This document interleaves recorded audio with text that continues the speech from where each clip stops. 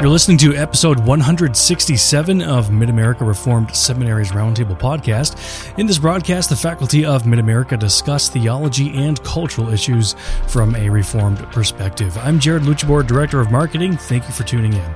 In today's episode, Dr. J. Mark Beach, Professor of Ministerial and Doctrinal Studies, begins a two-part series on predestination and issues that some objectors to the doctrine take with it, namely the justice of God and the love of God. Focusing today on justice, Dr. Beach asks and responds to the question, is it fair that God should elect some to eternal salvation, but pass over others to their eternal damnation?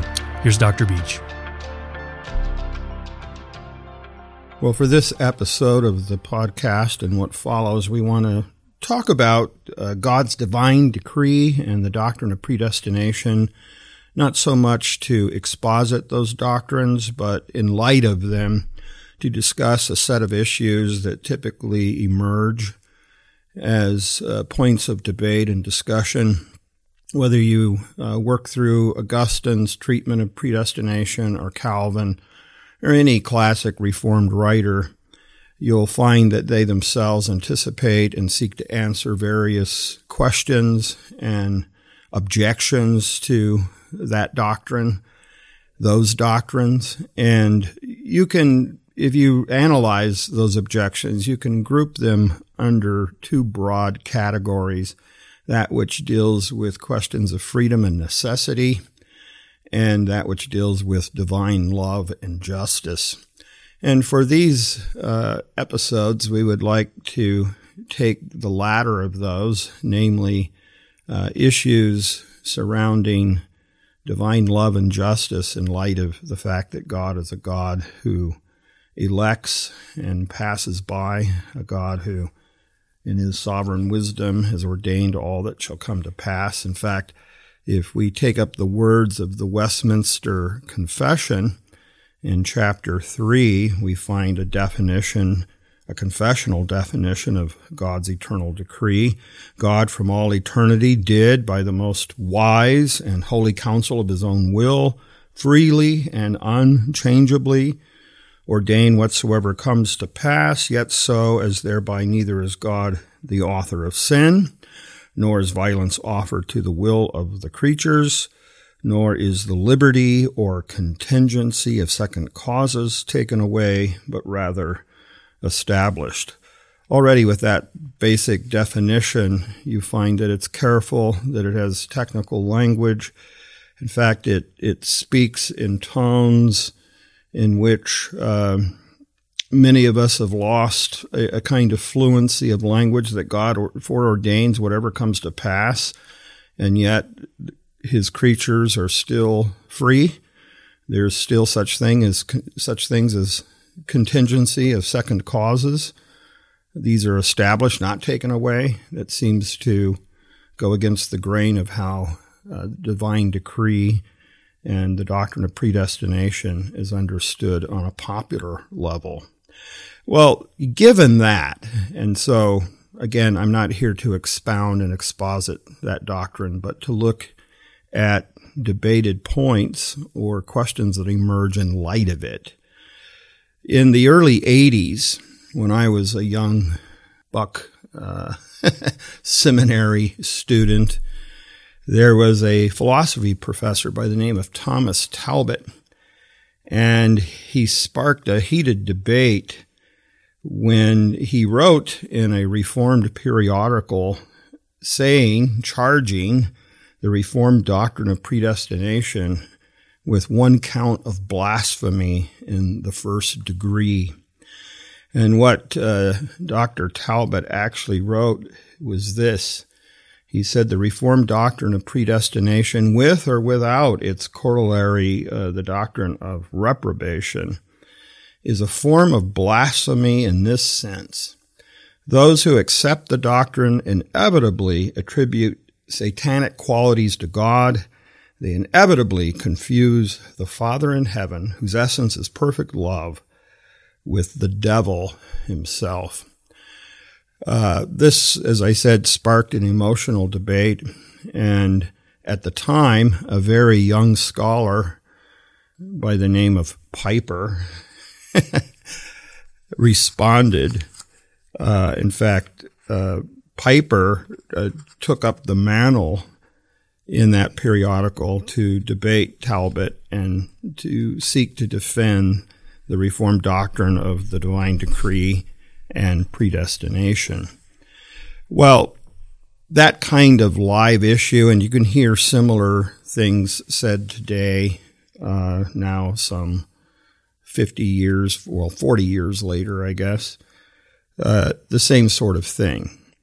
So when we actually get into this question, okay, God foreordains, God elects whom he will out of a fallen human mass of sinners, passes by others, those he saves, that is, those he elects, he saves by all the provisions, again, according to his grace, to make this happen, principally, of course, centrally in sending his son to die for our sins and so forth.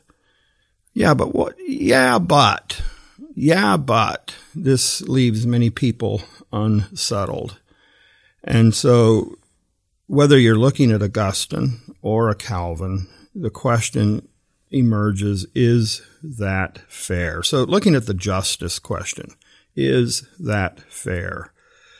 Why does God, in his sovereign power and grace, not choose to rescue all sinners from the bondage and corruption into which they've cast themselves? Why distinguish between sinners? They're all sinners, they're all guilty, they're all miserable. Why is God's love discriminatory? Why are we to suppose some people are irredeemable? Why distinguish between people equally lost and culpable? Well, whether it's Augustine or Calvin and many others, you discover that answers to these questions, finally, yes, we must admit, are beyond human understanding. In other words, we're not going to get an ultimate answer, but there are levels of answers we can give. To talk about God's justice and to talk about his mercy isn't to make the one contend against the other. Augustine says it's the height of impertinence and arrogance to make these contentious, as if mercy can't fulfill justice or it's at the expense of justice. Calvin viewed these matters somewhat similarly. He believed it was better to confess our ignorance than to accuse God of injustice. So we can't stretch our necks up into the chambers of God's divine counsel. We have to be content with what's revealed in his word. And even a modern writer like Berkouwer thinks that this is a difficult question. And if you've ever read Berkouwer, he very much, in treating election, believes that we have to walk the way of faith and accept the revealed word at its face value rather than try to cross-examine God. And so he uses this category of the way of faith to rein us in, to keep us humble, if you will, in what we're unable to answer. But that doesn't mean we can't seek to offer something more of an explanation than just throw up our hands. Even a popular writer like R.C. Sproul maintains that there's only 4 choices open to God in relationship to a fallen world. God can decide to provide no opportunity for anyone to be saved. God could provide an opportunity for everyone to be saved. God, as a third option, could intervene directly and ensure the salvation of all people. Or God could intervene directly and ensure the salvation of some people, the fourth option. Well, only Pelagians or Arminians consider the first 2 options as such. Calvinism finds itself then choosing between the option that God save everyone or that God save certainly, directly, some people. And of course, as you know, as we all know, Calvinism, the Reformed view, opts for number 4. He chooses to save some people. In his sovereign good pleasure, he chose not to save all, but some. Now, the question that emerges at this point is, does this not bring much comfort? The question that emerges at this point is, great, God sovereignly saves some, but how does that help the sinner in hell? He didn't save me. And if God really loved me, he would have coerced me to believe. He would have done what it took to save me. He would have had mercy on me. You know, it's great to argue for free will, but if my free will leaves me in hell for eternity, that's not a comforting thought. Violate my free will. Overcome my tainted, broken free will. Come to the rescue. It seems like something's wrong with God if he's unable to save me, or in this case, perhaps even all. So why doesn't God create faith in all sinners' hearts? What's the deal? Well, here we come to the nub of this distributive justice question. If he has mercy on some, must he have mercy on all? What about that? Well, what does God's justice actually mean? One commonly hears comments like, we humans simply can't understand how God can be righteous if he chooses one and rejects another without taking into consideration the deeds of either. But nonetheless, he is righteous. He does elect unconditionally, and that's that. But what does God's justice then mean? We have to be careful that we don't start ascribing words to God like justice and then redefine them in a way that has no semblance with how we understand the word justice in our common everyday language.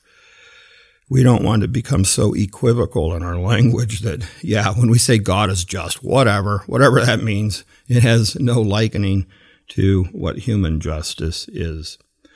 Perhaps, though, some simple definitions can be of service here. Justice may be properly defined as the administering of deserved punishment or reward. So it's a principle applied in which a person is given his or her due. Grace, on the other hand, is God's freely given unmerited favor and love. Unmerited. J.I. Packer talks about the grace of God as his love freely shown toward guilty sinners contrary to their merit. Contrary. Indeed, in defiance of their demerit. So God is showing love to persons who deserve only severity, and there's no reason to expect anything but severity. Now, there you get to the grace side of things. As for Calvin and Augustine, they did not see an inconsistency in affirming God's justice in the face of election and rejection or non-election. Since grace is a gift, and as a gift, it's under no obligation to anyone. God's under no obligation to save, under no obligation to come to the rescue. Well, is he unfair then? In other words, is justice, in this case, a matter of equality? In the classic doctrine of predestination, we see an evident inequality. God does not deal with everyone the same. This is manifest in ways beyond the particular question of election and non-election. Take God's common grace. Even common grace does not extend to all people and individuals to the same degree and depth and duration. The distribution of common grace is, in fact, variable and unequal. Or picture different circumstances in life. If someone's born in a very poor, impoverished community to parents who have no education, no Christian background, and the likelihood, and under a very oppressive regime, the likelihood of them coming to the blessings of Christ or having a rich, fruitful life is very different than someone born into a covenant home in a nation like the United States, with parents who live stable, repenting, seeking to worship God lives. Just where you're born, to whom, under what circumstances. You don't find an equal distribution of blessing from the womb. Or consider this curious question. Who decides that a person should be himself? Yeah, you heard me right. Who decides that a person should be himself or herself? That is, who decides that an individual should have these particular parents and siblings and grandparents and grow up in this place and have these teachers or those friends shaped by these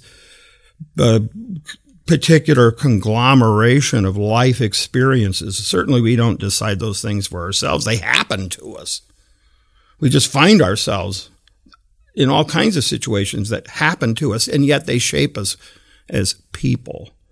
Some people have what you might call a privileged life, an easy life. They're born gifted, smart, handsome, talented, charming. Other people are born with handicaps, difficulties, broken backgrounds. They're not rich in attractiveness or smarts or gifts, musicality, all kinds of things, athleticism, all kinds of things like that. Is God unfair in giving to one individual a happier set of circumstances versus another person? In other words, without even talking about predestination and eternal election and being passed over and damned for your sins, just life itself throws us all these portraits that the nature of distributive justice is something that's not distributed in the way we see things as the same or equal. But maybe we do better to talk about distributive grace. And this gets at our very existence as humans. Distributive grace, because we are fallen sinners, undeserving. We don't really want justice from God. What we want is grace from God. Distributive grace is unequal. And we see this in that the gospel is sent to some people. It's right on the pages of the Bible. Is sent to some people with the accompanying power of the Spirit and withheld from other places. The disciples did not and could not go to all places to preach the gospel all at once. So why one child's born of wealth and health and honor and strength and good parents and godliness and kindness and nurturing love and the like, while others know poverty and shame and abuse at the hands of parents or family members? Yeah, we're in the area here of things that boggle the mind. So even common grace isn't altogether common, and we witness it every day. So must God then distribute grace equally? Must his distribution of saving grace be equal? Well, the parable of the workers in the vineyards in Matthew 20, for example, makes this point. The owner of the vineyard has a right to be generous. So long as he gives the other hired help their due, the agreed upon amount, he's not unfair and then suddenly giving what's undue. Thomas Aquinas talked about that there's giving, that there's a kind of twofold type of giving. The one's a matter of justice, where a person's paid what's due him or her, and there God may not show partiality. There's a proper sense of justice, giving what's due.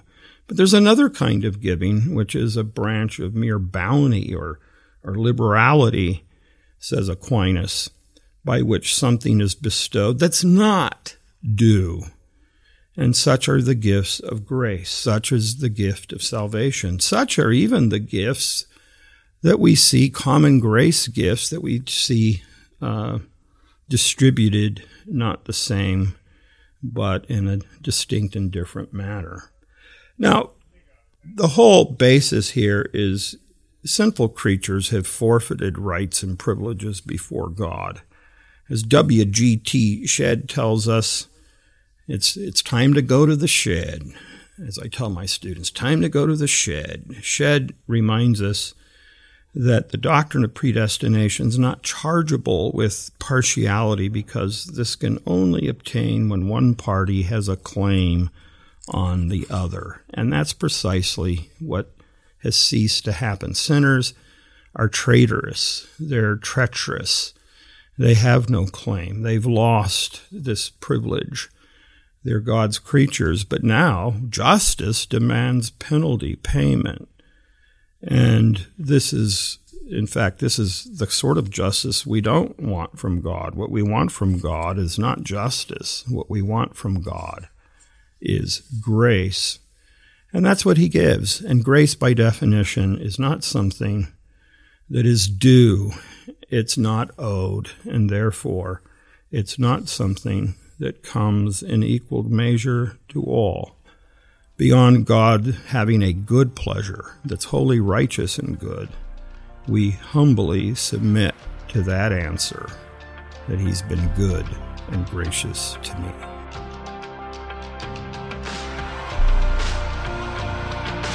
Dr. Beach responded to the question of predestination and justice. Next week, he looks at the love of God in relation to this question.